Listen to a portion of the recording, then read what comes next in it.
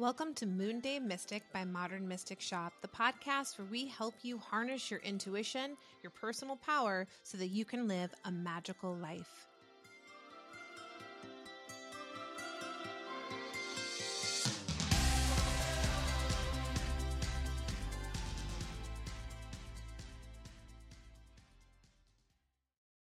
So welcome. This is Jessie Susannah Karnatz, aka the Money Witch. She brings capitalism-critical, shame-free education to healers, hustlers, and creatives in order to catalyze change in their financial lives. She believes healing our finances will bring blessings to our lives, our lineages, and our communities. She offers education, money magic products, and intuitive financial coaching online and in the Bay Area, and does it all with impeccable business lady style. She is also the cult leader of the Money Coven, an online web of magical beings who are healing their relationship with money, showing up for their financial self-care, and becoming powerful stewards to their resources. Welcome. Welcome. Thank you so much. I'm just so glad that you're here and that we're able to make this work. Good. Okay, so quick question for you right off the top is and I did not submit this question, but it came to me as I've been thinking about you. You have such a way and ease about discussing uncomfortable topics that need to be addressed. Has that always been the way for you, or like did you have to do some work around that to feel comfortable in that space? I think that I always have wanted to talk about taboo things, and I have a Scorpio rising, so I'm going to say like some of it is that.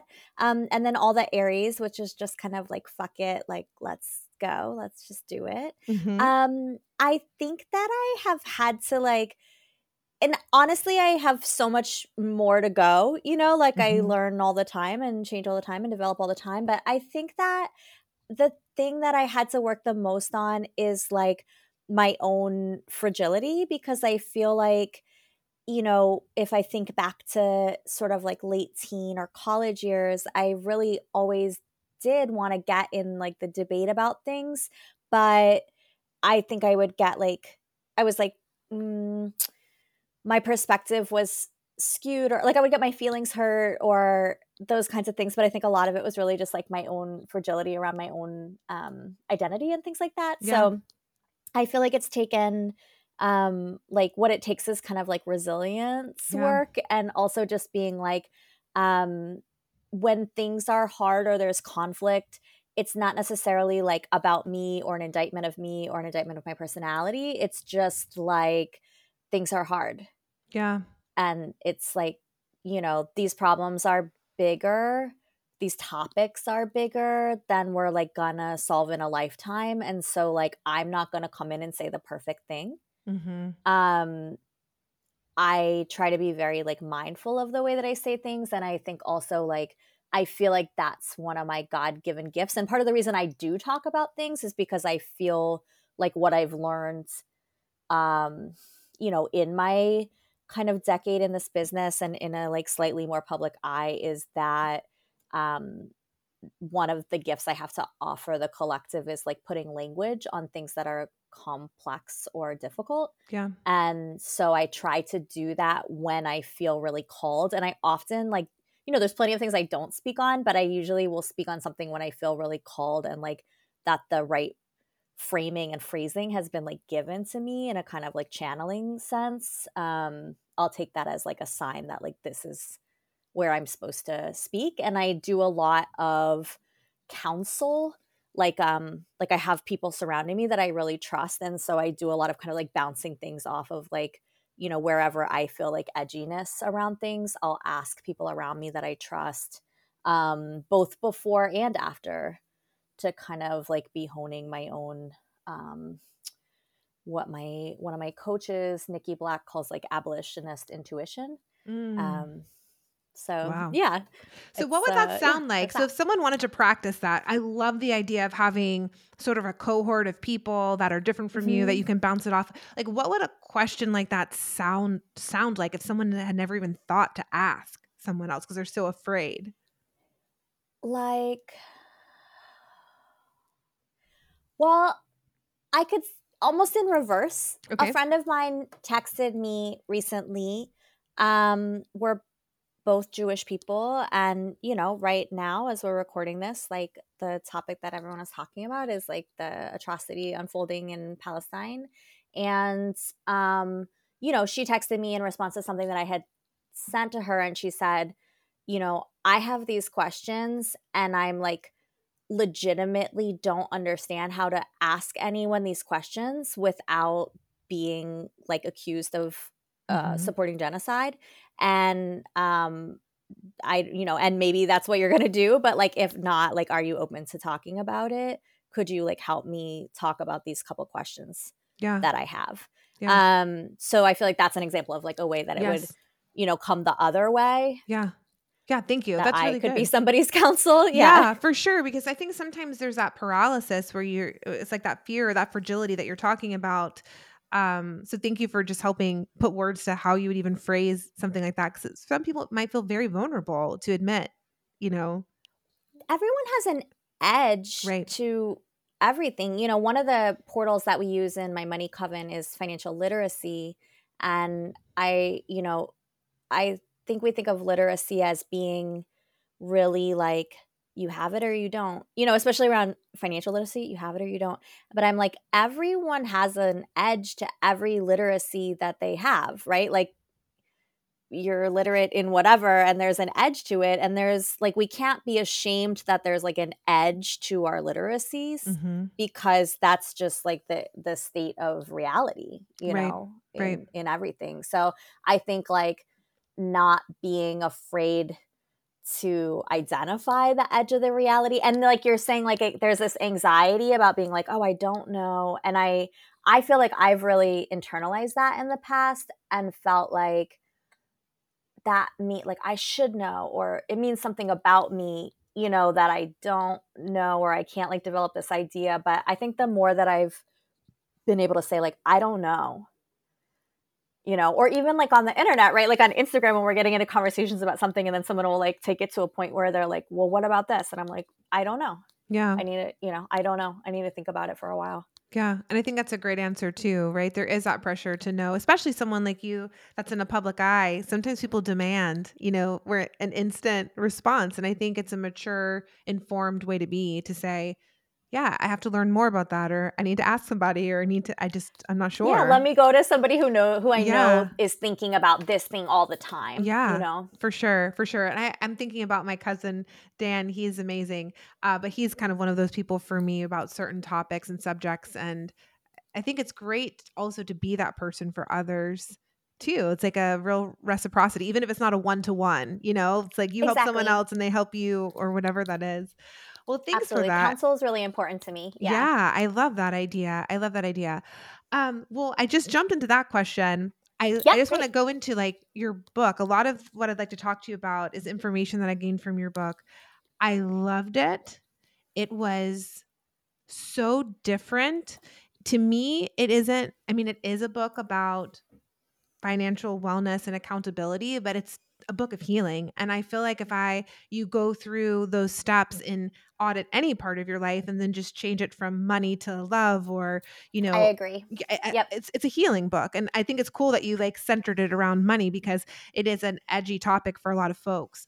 But I haven't seen it done the way that you did it. And I also just really am going to applaud you for some of these topics that you bring to mind in the wellness, self-help, spiritual community, where there's a lot of glassing over or glazing over, or like bypassing or not really talking about the thing. Like it's not just your vibration. You're also born into a certain socioeconomic status, or we're part of a capitalist society. There's all these other things. So I want to talk to you about all of it. And I've been waiting to talk to someone that could really hit those topics. I've been interviewing lots of Yeah. people in abundance, and there's a well of people in like the spiritual, like law of attraction space, but this Yeah. has got that grittiness to it that's real. So I love that. So thank you. Not saying not to diss other opinions, but this was like a Yeah. real talk.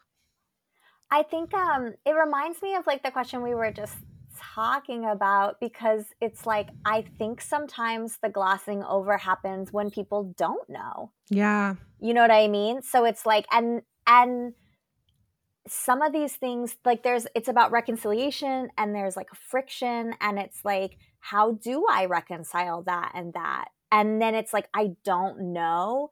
So maybe I'm not really going to go there, or it's Mm-hmm. not like the most important thing to me. So I'm not gonna, which is where the privilege dynamic comes in, right? Like, Right. I don't have to figure out how to reconcile like systemic scarcity and my lived experience and how the law of attraction is supposed to work. So I just won't. You know what I Yeah. mean? Like, but I might think very deeply into certain other aspects of it, Yeah. So I think it's like reconciliation work to be like, okay, if these vibrational tools work, or like if abundance is a real thing, or if manifestation's a real thing, then how do we kind of reconcile or explain like systemic economic Yeah. inequality, right? Like, and but I'm like, this is a human question. Like, it's the same. It's like, why do bad things happen to good people, right? Like, it just like Mm-hmm. happen, or it's like, if there's a God, like, why was there slavery? Like all these kinds of things, right? Like, that's how do we reconcile concepts of spirit and spirituality and a plan, or like fatedness, or any of these things, right? Having impact energetically on the world around us, and the fact that we're like also obviously surrounded by suffering that is like being not just imposed by like natural events, but being imposed by other humans. um yeah, so it's really like, I am also intrigued, right? Like, and I feel Mm-hmm. like that's the work of like not just my lifetime, but human lifetime. Like, that's the existential crisis, basically. Yeah, So and that's what we'll probably be discussing a lot today. And then also to remind, like you reminded me of something I read in your book about the glossing over. I mean, you even call it out in the book where you're like, if you're tuning out right now, you know what I mean? Or like, yeah, because I don't know if you can just tell like where people might in certain areas of the book like hit their edge, or just maybe generally like if you're going through this information and you're finding yourself just glazing over, it's time to like take a walk, put it down, take a minute, but come back to it. But it's also it was such a good context clue as to like where your edge is to see like exactly what you're saying, where you tune out. yeah. Yeah, where do you, right? So it's like, okay, because I notice for myself, like, I have ADHD, and I'm like, I notice all the time where I'm like, it happens more with me with podcasts and less with books, but like where I'll be like listening, and then I'll be like, I didn't listen to the last 5 minutes of that, Yeah. Mm-hmm. So I'm like, okay, like, let me run it back. And I think people do it all the time, but I am also curious about, yeah, like, what happened in that exact moment? Like, what Mm-hmm. happened in that exact moment where you like detoured? And often for me with podcasts, it's like some sort of creative spark. Mm. Like, I'll be like, oh, that makes me think of this, and then I'm kind of like on a little creative journey in my mind. But I think oftentimes when we're dealing with like hard stuff or money or financial documents, it's like something we don't understand, Mm-hmm. right? Like, you read a number that you're just like, I don't even know what this means. Or it's like, oh, gather, you're like, I need a file for my LLC, or, whatever it is, like, go get my this, and this. And you're like, oh, my profit and loss state. Like, I don't even know what that is. Yeah. Or like, and then it's just kind of like, okay, bye.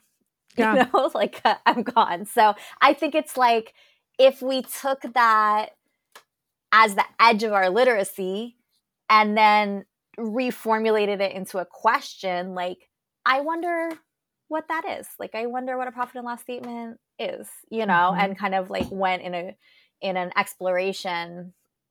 Um, I think it's just a more self-loving approach. Yeah. It definitely Because is. it's like, yeah, if you think about a kid, right? And it's like, if you're reading a book, if they were reading, when you're like, have that early readers and they're reading, and then it's like, if you got to a word they didn't know and you were just like, ah, fuck it, like, let's just not read this book anymore. Like, it's not a very like loving way to treat a child. And it's like, you need to be like, here's the word, like, let's sound it out, like, what does it mean, like, let's try again. And it's like, we deserve that Yeah. with ourselves. For sure. And you know what? I also appreciate what you have mentioned in this book, or what this book really is an empowerment tool for you to get those skills up and gain that literacy. And if you don't mind, I'll just share something brief with me is Yeah. that, my business grew really quickly and I call myself an accidental entrepreneur. So I didn't know that any of this stuff. I thought Yeah. I was going to make just like be able to, sell some crystals and do some tarot readings. And it turned into like a very big organization. And because of my lack of confidence in this financial area, I wound up actually losing a lot of money paying people Mhm. to like help me understand this, that, or the other. But they didn't really help me understand. They just kind of like did it for me. And I always was like wobbly in that confidence. And I feel like I made some poor financial decisions actually because I wasn't like synthesizing and really understanding the information and then partnering with my intuition, which is my superpower. So I'm just throwing it out there for people that this is really worthwhile, especially we have a lot of people that might be like entrepreneurs or solopreneurs in this community. It's so empowering and you'll trust your decision so much more when you can integrate that information. Just throwing that out Yeah, there. I mean, if you have signed up for the like small business life, Mhm. that group, I call it my business coven. And it's like, if you're in the business coven, you have to figure this stuff Yeah. out. I mean, you've got to, because that's the difference really between being a business person and just being a really skilled practitioner, Yeah. right? Like, you can't just be like, I'm a really skilled practitioner who doesn't want to have a boss, but I won't really like run the business either. Yeah. I I agree. mean, you can, and we hack it together, right? Like, it's like Mhm. we're a crafty bunch, but and then a lot of us hack it together for multiple years. But I definitely, especially when I was doing bookkeeping and taxes, yeah, I went into all kinds of business situations with people who had pretty successful, from the outside, what people, I mean, they were successful businesses.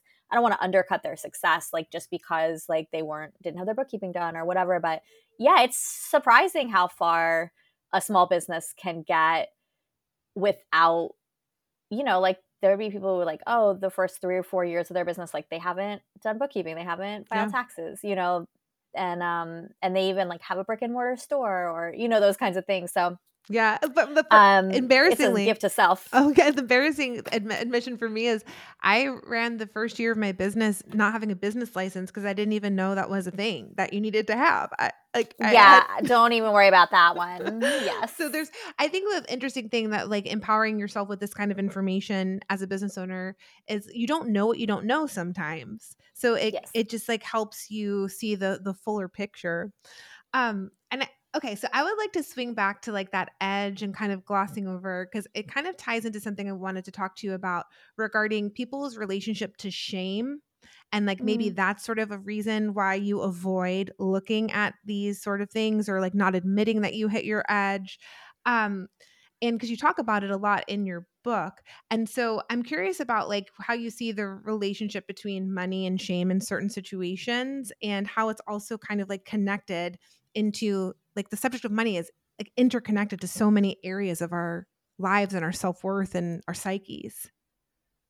Yeah, and I think one of the things that happens with money, especially, if we're going to kind of like reinvoke this business coven group, or, any kind of like professionals, people who are really successful in other areas of their life, like they're amazing community organizers, they're like, really great with their family, like any of these things, it's like, and then you get into the money part, and money is sort of the place in your life where you feel the least successful, and the least competent, even if you're making money, but you're just like, I'm not managing this. I'm like, I haven't filed my taxes. Like, there's these secrets too, right? So secrets is one place where we get shamed. Like, I haven't filed my taxes for however many years and nobody knows.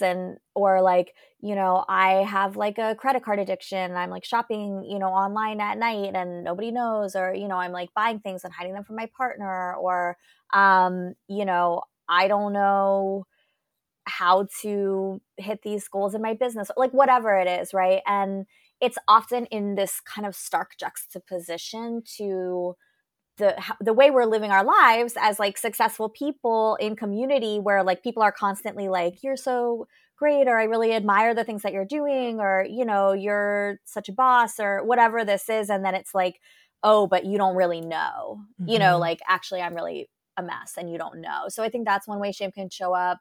I think shame is a form of internalized oppression. So stories that other people were invested, or like the system is invested in us believing, can come internalized and be shame, which, can be like for people who were socialized as women, things about like math, numbers, control of household finances, those kinds of things. For people who are socialized or like racialized as Black and brown, for feeling like, oh, you can never work enough, or like you always are like getting too much for like not doing enough. Like there's all these like messaging that there's a systemic investment in you believing that, because it's like when you believe it, then you act from that place. And it's sort of like you're oppressing yourself. Do you know what I'm saying? Like Yeah. you're doing the work for the system. You're compliant, right? Basically, like you're compliant with the system. And so that is huge with shame. And, so much of that is like work, numbers, math, like all of that stuff, right? Like super easy to get activated. Our family patterns, just like any kind of, abuse, shame. Like shame is just massive. It's Yeah. so pervasive. And so I think like when money brings up those things, that's that like interconnected web. Like there's this web of thought feelings where it's sort of like, I don't really want to touch that, because when I touch that, it lights up all those other little points, and then I am suffering, Yeah. I'm like more in touch with the suffering that maybe I'm kind of like putting to the side, or covering up somehow. Mhm. So I think that, I mean, it makes sense just from an animal perspective to kind of like avoid the things that feel painful. But when you get in it, just like anything, like we've all done this work. That's the thing with financial healing, right? It's like I look at it two ways. Like, the premise of my work is heal your finances, and that's in the subtitle of the book.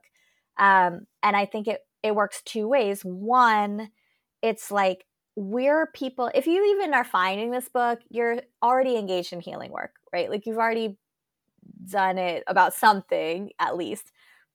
And I'm like, okay, apply, but we don't really think like apply that stuff to your money, right? So it's like, number one, heal your finances by applying everything you know about healing already, like to your money. And then the other side is like, use your money as a portal to like learn more about yourself and just expand like your healed self in general, like build your self awareness, like do your shadow work, because um, when something feels painful and we're kind of avoiding it, it's like there's stuff in there, Mhm. and it doesn't like go away because we don't deal with money, or we're not like, doing our budgeting. It's just sort of like, oh, it's just undigested content, really, Yeah. So it's an opportunity to really like, okay, let me go in and start touching this with support, with a healing lens, like with a liberatory lens, so that I can kind of see what's in there, and I can kind of synthesize and digest some of this stuff and just become a more integrated person. Yeah, for sure. I think like with me when I started doing, you talk a lot about the book, or like there's a section about awareness and like bringing these certain patterns to awareness and all of that. And for me, that's when I became aware of actually some shame. Just it wasn't necessarily about Mm, money, but like I was embarrassed of the awarenesses because it felt like I was walking around almost like a booger hanging out of my nose, and I didn't know it was there, but everyone else can see it. And that's sort of yeah. like some of this awareness piece. So that's why I do think that it was smart of you and how you the progression of the book to deal with sort of the shame piece first, so that by the time you work through that and get to the awarenesses, maybe there is that healing lens of feeling less embarrassed, or from like the I don't know, we show our asses sometimes. You know what I Oh, mean? yeah.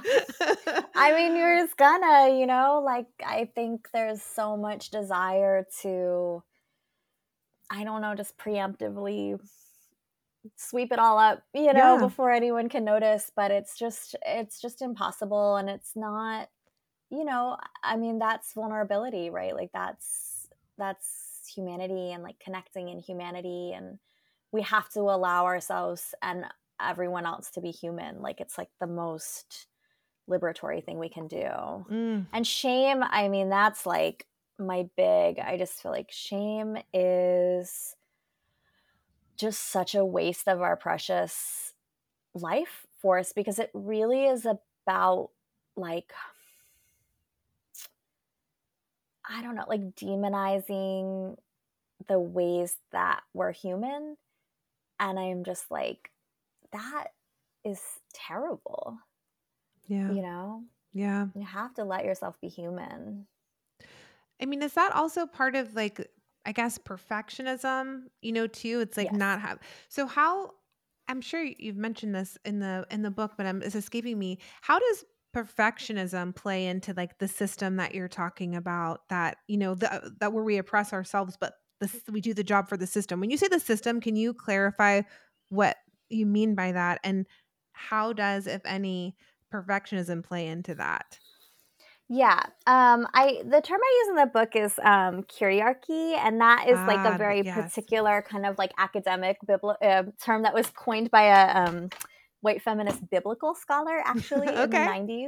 90s. She's cool. She's a cool babe.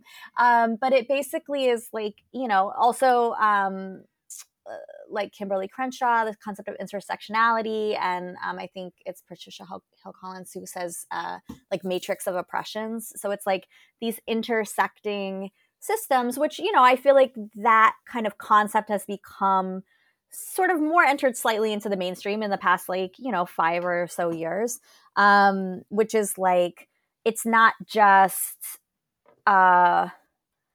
we're not just thinking about like race or class or, economics or able-bodied, you know, beingness or um, any of these other things. It's like, or like age, it's like they're all connected in like in this matrix of oppression. So when I'm talking about money, I think like, what I say is like racial capitalism, because I feel like that's a good way to kind of like sum it all up, because we're talking about essentially in this moment, the system that we're operating in is most heavily impacted by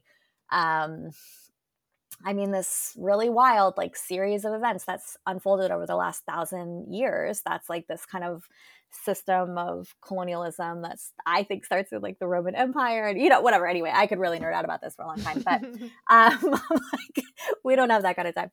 But it's like, what are the beliefs about ourselves and about each other? How do we like, how have we taken on this belief system from racial capitalism? And the thing about racial, like race in cap, all these things is it's a hierarchy, right? So all of these systems are about hierarchy. And in a hierarchy, right, it's like what's good and what's bad, and then we do that with ourselves, right? Like, what's good is like having it together and knowing everything, you know what I mean? And like, Mm. what's bad is like, being seen as not having it all together, or, having this vulnerability.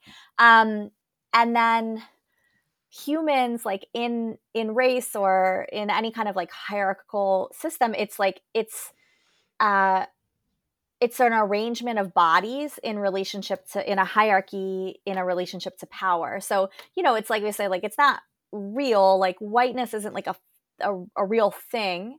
Like paleness of skin is a real thing, right? Or like European ancestry is a real thing. But like whiteness isn't a nature. It's not in nature. It's a concept that's created in relationship to hierarchy, right? Like, it's like white only exists in relationship to black, brown, like other racialized bodies, right? So, and it's an arrangement in a hierarchy. So, when we're thinking about the way that we've like taken these things on, and money is just, it's all of that. It's your whole story of upbringing, right? Which is all about money and what you like, if you had it or you didn't have it, and why did your family have it or not have it? And how did they psychologically manage the experience of having it or not having it, and why they had it or didn't have it, right? Wow. That's basically formulating your entire life, right? Yes. And then it's like, how do you internalize that process? And I think that's shame. Yeah. That is shame. And then sort of like that perfectionism too is sort of like in this weird messed up way. Is it kind of like the top of the pyramid? Like we want to be seen Exactly. if Yeah, perfectionism is, yeah, you're at the top. You're, all these things, right? That it's like that people want to be. right. White, thin, you Yeah. know, pretty, quote unquote, whatever. Yeah. Like anything rich, um, any of these things. Yeah. Able-bodied, that we like want to be because it's just the way that it was arranged. This is what we've put at the top. Right. And people want to be at the top because we've also said the highest value within racial capitalism is to be at the top. Right. Right. That's what you should be striving towards, is getting as close to the top as you possibly can. Yeah. So like when people hear this, what you're talking about, and they consider themselves like spiritually minded people, it's like, how do we hold those paradoxes between the fact that we're like spiritual beings and we want to do well and be in integrity, and then also like reconcile this capitalism that we're part of that system. So I get like Mm-hmm. what would you say to that?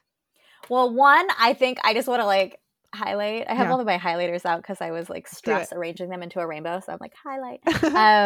Highlight the we're part of it, right? Like that's number one. I feel like so many people politically and spiritually like come at a different lens, but it's sort of like, how can I essentially like excuse myself from even being like implicated in this system? And I'm just like, you cannot. Yeah.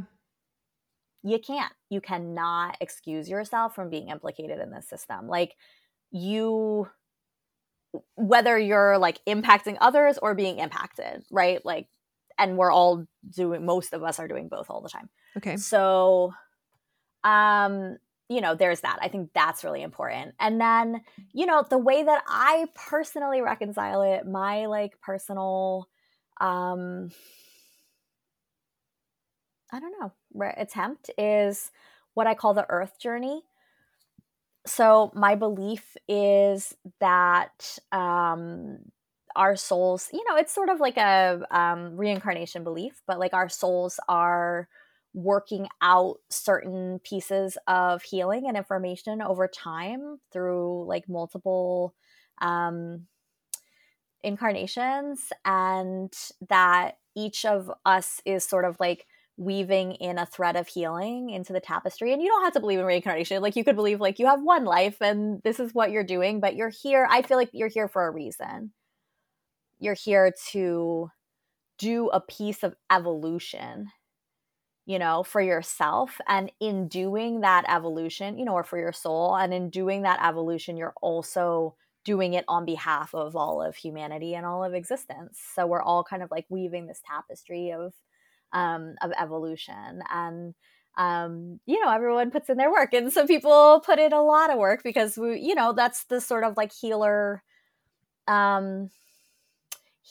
or healing track, right? Because I think like not everybody who's like, oh, it's really important to me to do a lot of healing in this lifetime necessarily needs to say like, and now I'm a healer. It's like, and also we all are healing presences, right? Like we all have our own special like medicine that we give, whether that's just like in our family home, we're the whatever, the peacemaker, or the one who always cheers everybody up with jokes, or you know what I mean, like the one who makes the delicious thing that makes everybody at the school happy, or whatever it is, right? Like everybody has their own little like healing, magic.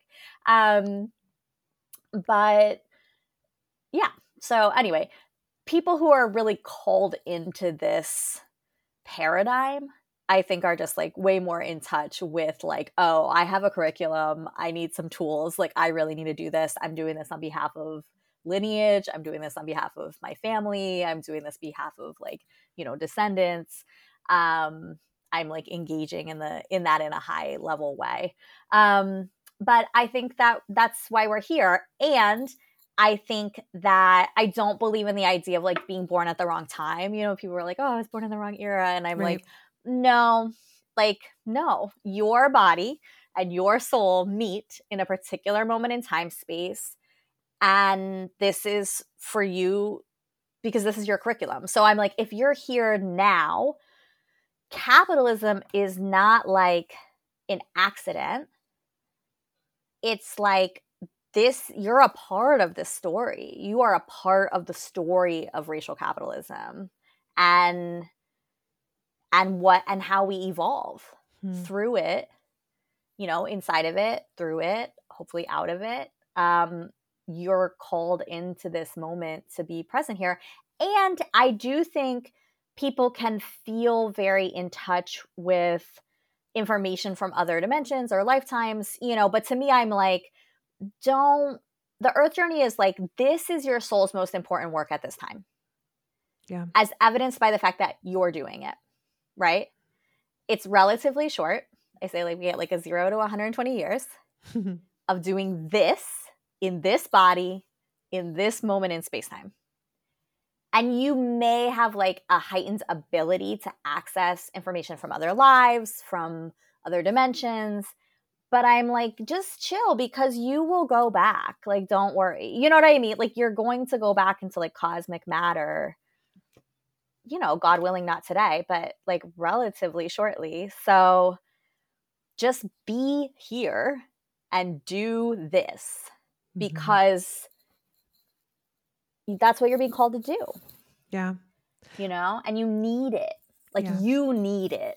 You need all of the information to like synthesize into like whatever it is that you're doing. So if you're bypassing stuff, you know, or avoiding it, it's like you're not really, you know, when they do the grade, they're going to be like my son just got a D on his English class project, you know, and it was like, he's like, well, we did it. And I'm like, yeah, but are there like pieces of the list where you were like, and you're supposed to use this word 3 times or like whatever, you know, that you just didn't do. And I feel like it's like that, right? Like you can live your human life, but if you're like ignoring the systems that we're living in or ignoring money or ignoring your body or ignoring, you know, family or whatever, like you're probably not like hitting all the points on the grading rubric. Yeah, for sure. And I think that's a very powerful message for people that follow Modern Mystic is people that follow you too. Like they're on this spiritual quest and journey and everything is a spiritual test or a spiritual learning. You can, and when you frame life that way, you also like walk around as an integrated human being. There's not like this spiritual side and this practical side. It's like all you. And it's about like being fluid into knowing like when to lean into which parts, you know. But I think it is easy, especially when people first start getting online with some of their intuitive gifts and abilities or their rituals working. It is interesting sometimes to detour. People like detour because they're like, well, that's new and exciting. But it can be a way to check out. Like it's definitely more pleasant to like do a meditation all day and like channel information from Atlantis and like hold onto a crystal and then like eat a smoothie. Like that's more pleasant. Like I know I've got tons. I love them everywhere. But it's like, you know, it's definitely more pleasant to do that like way to spend a day than it is to like, you know, like dissect like how am I contributing to colonialism? You know, like what's my whatever. But I'm like, honestly, that's all the work. That's all the work. Yeah. So. Especially being born in this country at this time with these. Which exactly. Like I'm like, which you were. Check, like, check. So let's let's not check out. So let's do it. Yeah. Exactly. Oh, I like that. Yeah. Check. So let's not check out. Sometimes I say, get excited about reality. Yeah. Yeah. Okay. Look, this might be a segue. It's a little bit different topic, but I love how you define and you talk about the subconscious mind in this book too, because I do believe that's what creates your reality. Speaking of reality, but I don't know that everyone actually understands what it is. I feel like people like throw it around like without understanding. So, would you mind just defining what that term means in your experience and how that actually plays into your reality around your financial wellness?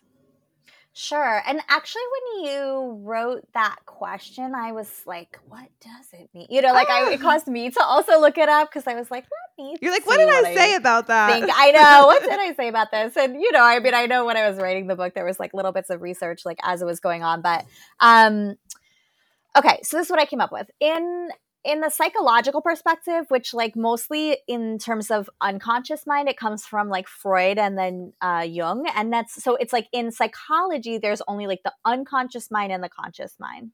And then they called like the semi-conscious state. So it's like dreaming, lucid, states, like anything that intuition, whatever, like access to information, like that's kind of like our semi-conscious world. I think when we talk about it in like the kind of new age world, we're talking about information that is below the surface, but that impacts our behavior, our thinking, our feelings, um, but we're not necessarily aware. And I pulled a definition actually of the like unconscious mind because I liked this sentence. It said processes of the mind that occur automatically and are not available to introspection. So I thought that was really interesting, right? It's sort of like it's the part of us that like we can't even consider or ponder because we just don't even see it. Mm-hmm. And that it includes repressed things that are repressed, subliminal perceptions, and automatic reactions. So this was really interesting to me when thinking about money, right? Because it's sort of like some of the automatic reactions are just built from being an animal, I think, right? Like it's like our whatever, lizard brains or whatever we call it. And then some of that is going to be built through our experience growing up. So Mm-hmm. that's trauma.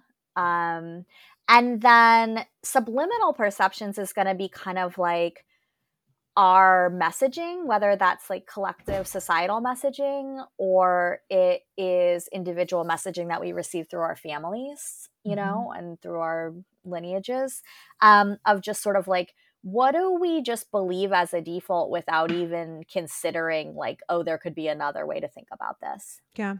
And then the repressed stuff. So I think this is a lot of what's getting activated when we're doing a healing journey, whether it's Mm-hmm. healing our finances or whatever.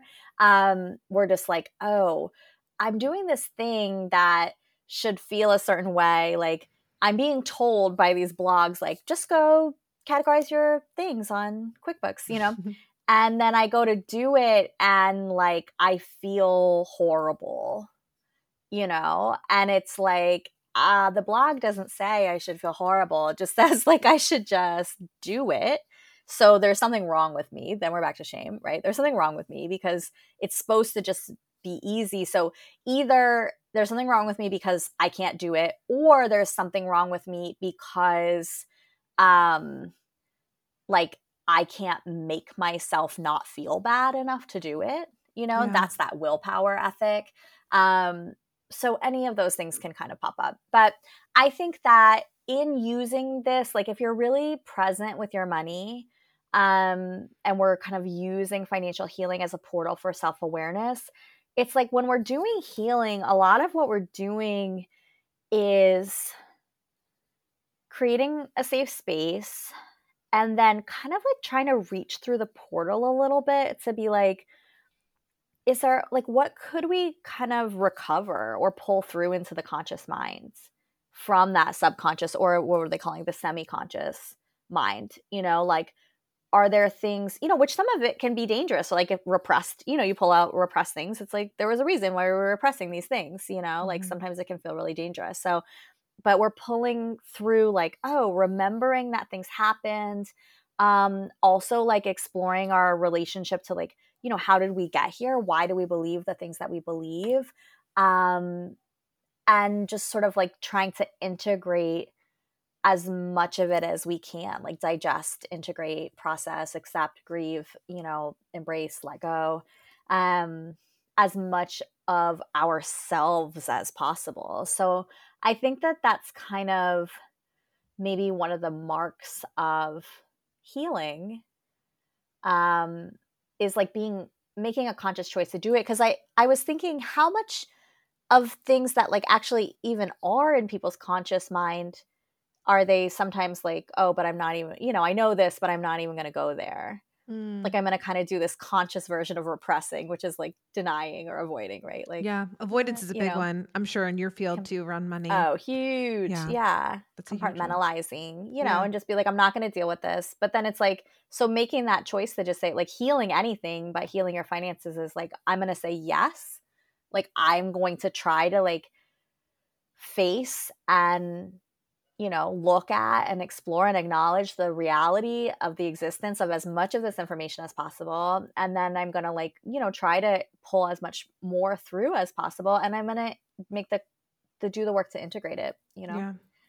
I think that's interesting. I mean, basically what you're talking about with this subconscious mind is it's sort of like maybe I don't want to put words in your mouth, but for me, it's sort of like That's fine. the motor that's running your life, but you don't even realize it's what's like driving Mm, your life sometime unless you like get behind the wheel consciously and you're like, okay, I'm going to steer this a specific yeah. way. And if you use you talk a lot about awareness in the book. And in my experience, if you just pay attention to how you do anything, it will give you so much information. For instance, like I'm teaching a 5,000%. yeah, I'm teaching a tarot class, right? So it's like I'm working with 40 people and I do it a few times a year, but you can see that like I just tell the students like pay attention what comes up for you when you pull a tarot card because it's giving you a lot of information about how you do a lot of things or how you're a student or how you like have to do it exactly perfect before you'll even open your mouth to describe what the card means. And so this like awareness and like bringing things from maybe the subconscious or unconscious forward is really just a fancy way to say like pay attention. Just like pay Hmm. attention to yourself. Yeah. And you're using money as a means of that self-discovery, which is awesome because I think it's so polarizing sometimes that it's like an alarm bell, you can't miss it. But even if you look at it, some of the more simple tasks that you do or don't do, that might be less triggering for people. Let's say if money's too triggering for that to be the place for you to start with your Yeah. awareness, find something else that's like less, confronting and start to notice and then start thinking about, well, how does this show up in this area of life? Or does this show up with this person or whatever? And you get a lot of Hmm. information and you can actually start to use it for healing. Like this is just showing you where you might need some more healing and support or knowledge or whatever. Yeah. I love that. Yeah. Thank you. I just love talking about this. Okay, I learned so much stuff from reading your book. So I'm gonna read it again because I was reading it Cool. with the mind of like interviewing you, but now I just want to Yeah. read it as like a consumer. I've never heard of this, but some of these phrases which I love. Can you talk about financial gaslighting? Oh, sure. Yeah. I mean, I see this come up in multiple ways. So one is like a form of abuse, like financial abuse that people experience in their family. And abuse can be kind of an extreme term for some of the things that people might experience, but it's like if what you can see or perceive as true is different than what you're being told is true about money, it can really make it difficult for you, especially as a child. It can make it difficult. It sort of morphs your concept of like what reality is, right? Which is what gaslighting does, or like emotional abuse. It's sort of like what is, it undermines your sense of like what is reality. Mhm. So like a very concrete example of this would be like you as a child, you're being told like there's no money for whatever it is, like you can't take, I don't know, dance classes, or Mhm. you can't go on the school trip, because there's no money for that. And at the same time, you're able to observe that maybe someone in your family is gambling away a lot of money, Right. or someone in your family is addicted to shopping, and there's like a lot of like things coming into the house, or there's like status items being bought, and there's this external like, oh well, we have this car and we have these clothes, but then like I'm being told like, no, there's no money for you to go to the dentist or something like that, right? Mhm. And you're like, how can there be money but also not be money? It's very like confusing to especially a child mind. So then it's like when you're a teenager in your 20s, an adult, like really trying to formulate your own relationship to financial reality, it's like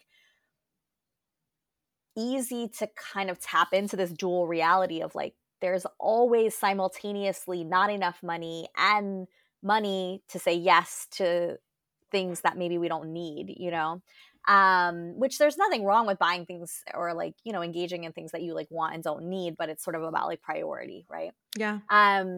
So that would be like one idea. And then, I think one of the things about financial gaslighting is it's also happening on a systemic level, right? Because it's like, a lot of colonial mythology is gaslighting, right? Like, we're like, people have money because they're like deserving, right? Or like, if you're poor, it's sort of through like your moral ineptitude and like the Right.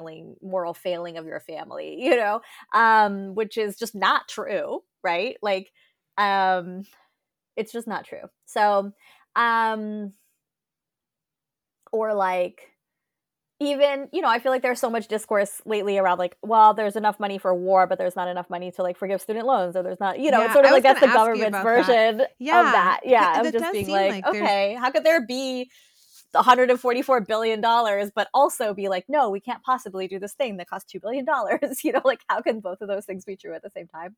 yeah, that's what when you were talking about that from a bigger level, that's exactly what I was thinking about. It's like it's really our government is showing us different priorities, perhaps, and Exactly. not necessarily the truth. Or, I mean, they just keep printing money, right? It's like, Yeah. Well, and it's like, even as a kid, right? It's a really rough thing to learn and absorb, but it's like basically what they're saying is like, it's just not, yeah, it's not our priority. yeah, yeah, So it's like no parent is going to say like, um, well, no, because it's like more important to me to like have Alexis than it is for you to like play violin. yeah, yeah. You know That's what true. I mean? Yeah, So they're going to come up with some story about like why it's true, which is like, you don't deserve violin, or like, whatever it is. I yeah, don't know, yeah, and it's the same thing with the government, right? Like, that's sort of what they're saying. Like, we don't deserve to have our student loans forgiven, because like basically, and it's the same poverty story, right? Because essentially, like, we took out the student loans because we bought something we couldn't afford, education. And if we can't pay for it, like, that's not anybody else's problem. You know what I mean? It's like, because ultimately it's like some kind of, somewhere along the way there's some sort of like moral failing, or else we mm, would have had money to pay for college. right. Student loans is a whole other situation for Ah, so many people. I just yes. really feel like this generation got really squished, like Yep. we were sold a dream by our parents and like the elder generation, and we made certain decisions, and then the support that we need to like cross the finish line isn't really there. There's so many different ways about that. Well, I have a couple practical questions as we start to wrap this Sure. up. One is, let's just say you make a financial decision that's bad, or you make a business, not bad, but like you make a business risk that fails or whatever. Hmm. How do you sort of like regain your sense of confidence around this topic? Like, if you've built up the confidence and you make that risk and then kind of backslide, is there how would you like repair that within oneself?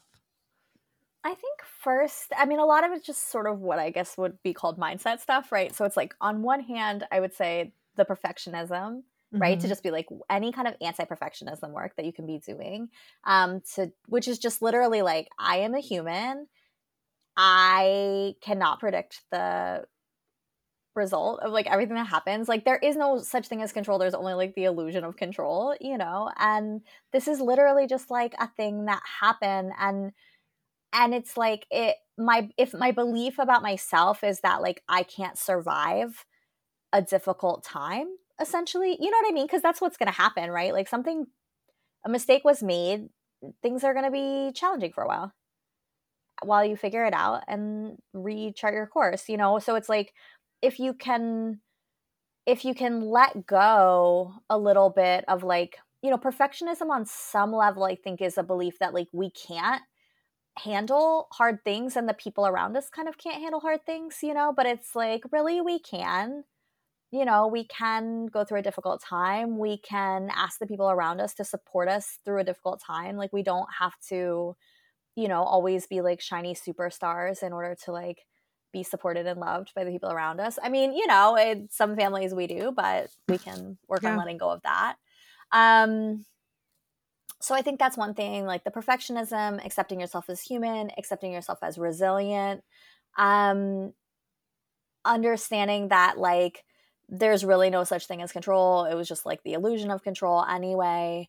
And I think like a little bit of just sort of like it's a game, it's an adventure. Like life is an adventure. You're taking risks, you're taking journeys. Nothing is really like a failure, right? So it's like, what did you learn? Like what is the, what's the lesson? What's the takeaway? Maybe you lost a bunch of money, but you came out of the other side with like a really strong community, or, like what is it that like, um, or you, it wasn't financially viable, but you carved out, 10 years to explore pursuing something that you really love, like I'm like, that's so cool because you gave yourself that time, right? Mm. Like so many people like never give themselves that time or like never try. Mm. So yeah, I like that. I think like love, like a lot of Yeah, that's the love and answer. compassion. Yeah, for Yeah. sure. And then another practical question is, if you're in a relationship and you have, you talk about in the book like money goals and desires, how do you align those with a partner? Or Mm. and how, so where you neither one of you feel like you're compromising too much or whatever. Like, do you get run into that sometimes with some of the Oh people you yeah. work with? So what's your Hmm. best advice for that? I used to do more like couples coaching too, and I feel like now the framework that I do when I want coaching through now is called Empress of Fortune, and I feel like there's a number of people who have come through that program who have really like done a lot of work on their money issues with their partner, and it's all really about like cleaning up your own side of the street. A lot of it was, like, and a lot of it honestly was about like vulnerability work. Mm. Um, like, yeah, being open about like kind of things, like that perfectionism stuff, right? Like feeling like you have to have it all together. You have to, this and this, like being open to receiving help, being open to receiving input, being open to compromise. I think like that has shown up as a major theme. Um, Honestly, too, I think in a lot of relationships there's sort of like the money person and then the like not money person, and it's really about like both people have a role in the healing, and the person who's like the money person really needs to like tone it down on the like know-it-all-ness of it, and like, the like, it's like this and you do this, and the person who's like the not money person often has to do a lot of work on like avoidance, and kind of, denial and head in the sands, and that kind of stuff. But both people really need to be like very loving of the work that the other person needs to do, and to like understand that um, the work that the other person needs to do isn't always the work that we think they need to do. Good point. Like we have our own little agenda of like, oh, well, if you're going to be better about this, then you need to like blah, blah, blah. But, you know, I think really like loving the other person enough to like really see them in their whole kind of spiritual journey. And,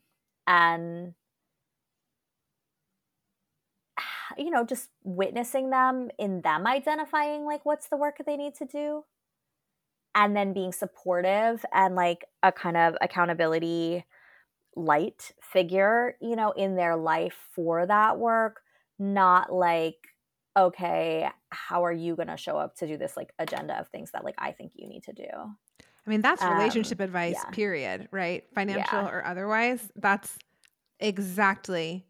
Everyone needs to rewind and listen to that whole thing again. Because that's exactly how, I mean, it's easier said than done, but that's exactly Yeah. how you have a harmonious relationship. Because also, like, think about it. You don't want someone else forcing you to do something or telling you what you need to do. I mean, so you think your partner's going to like that either? No, it's like we want to No. be, accepted and autonomous, and it's like trusting that that other person has got themselves. You know what I mean? Like, Well, and they're committed. I think one of yeah, the most important things is like a compatible or equal commitment to evolution, yeah.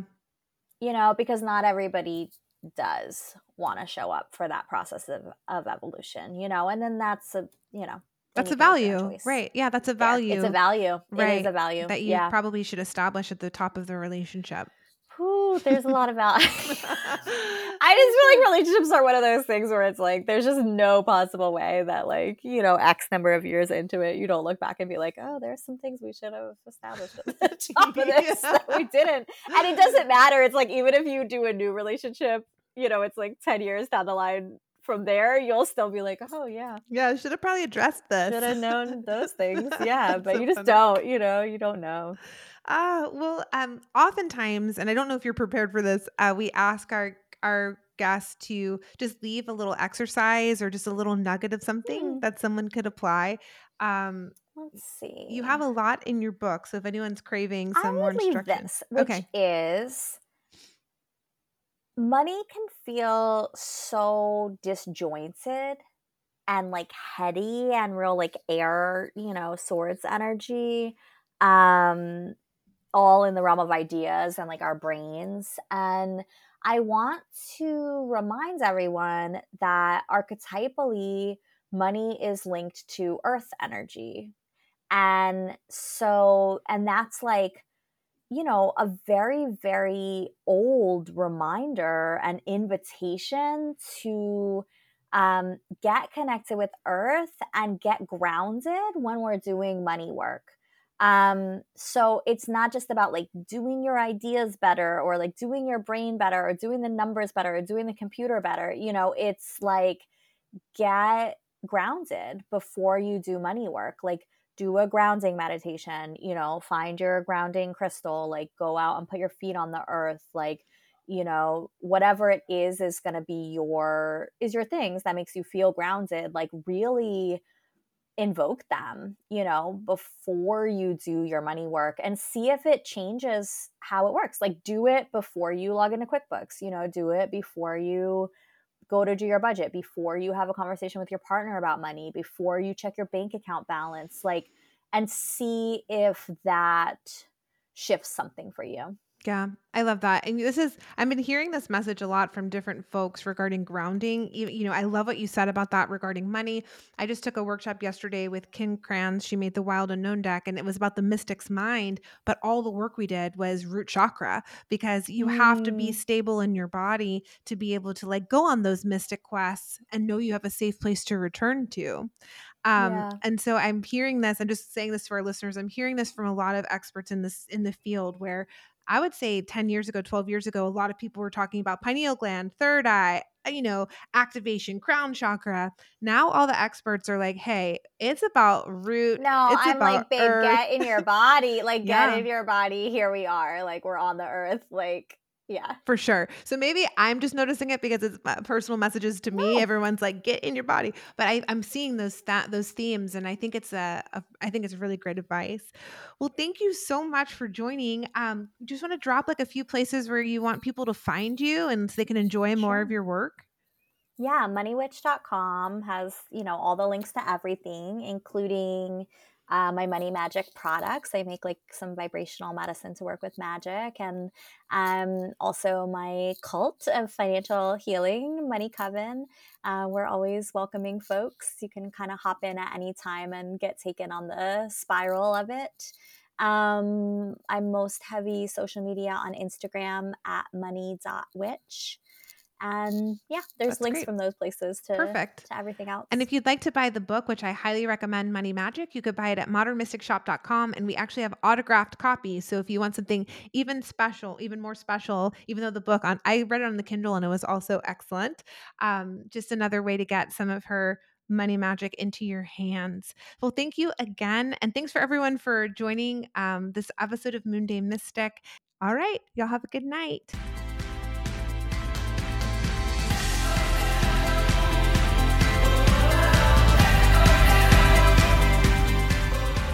Thank you for listening to MoonDay Mystic by Modern Mystic Shop.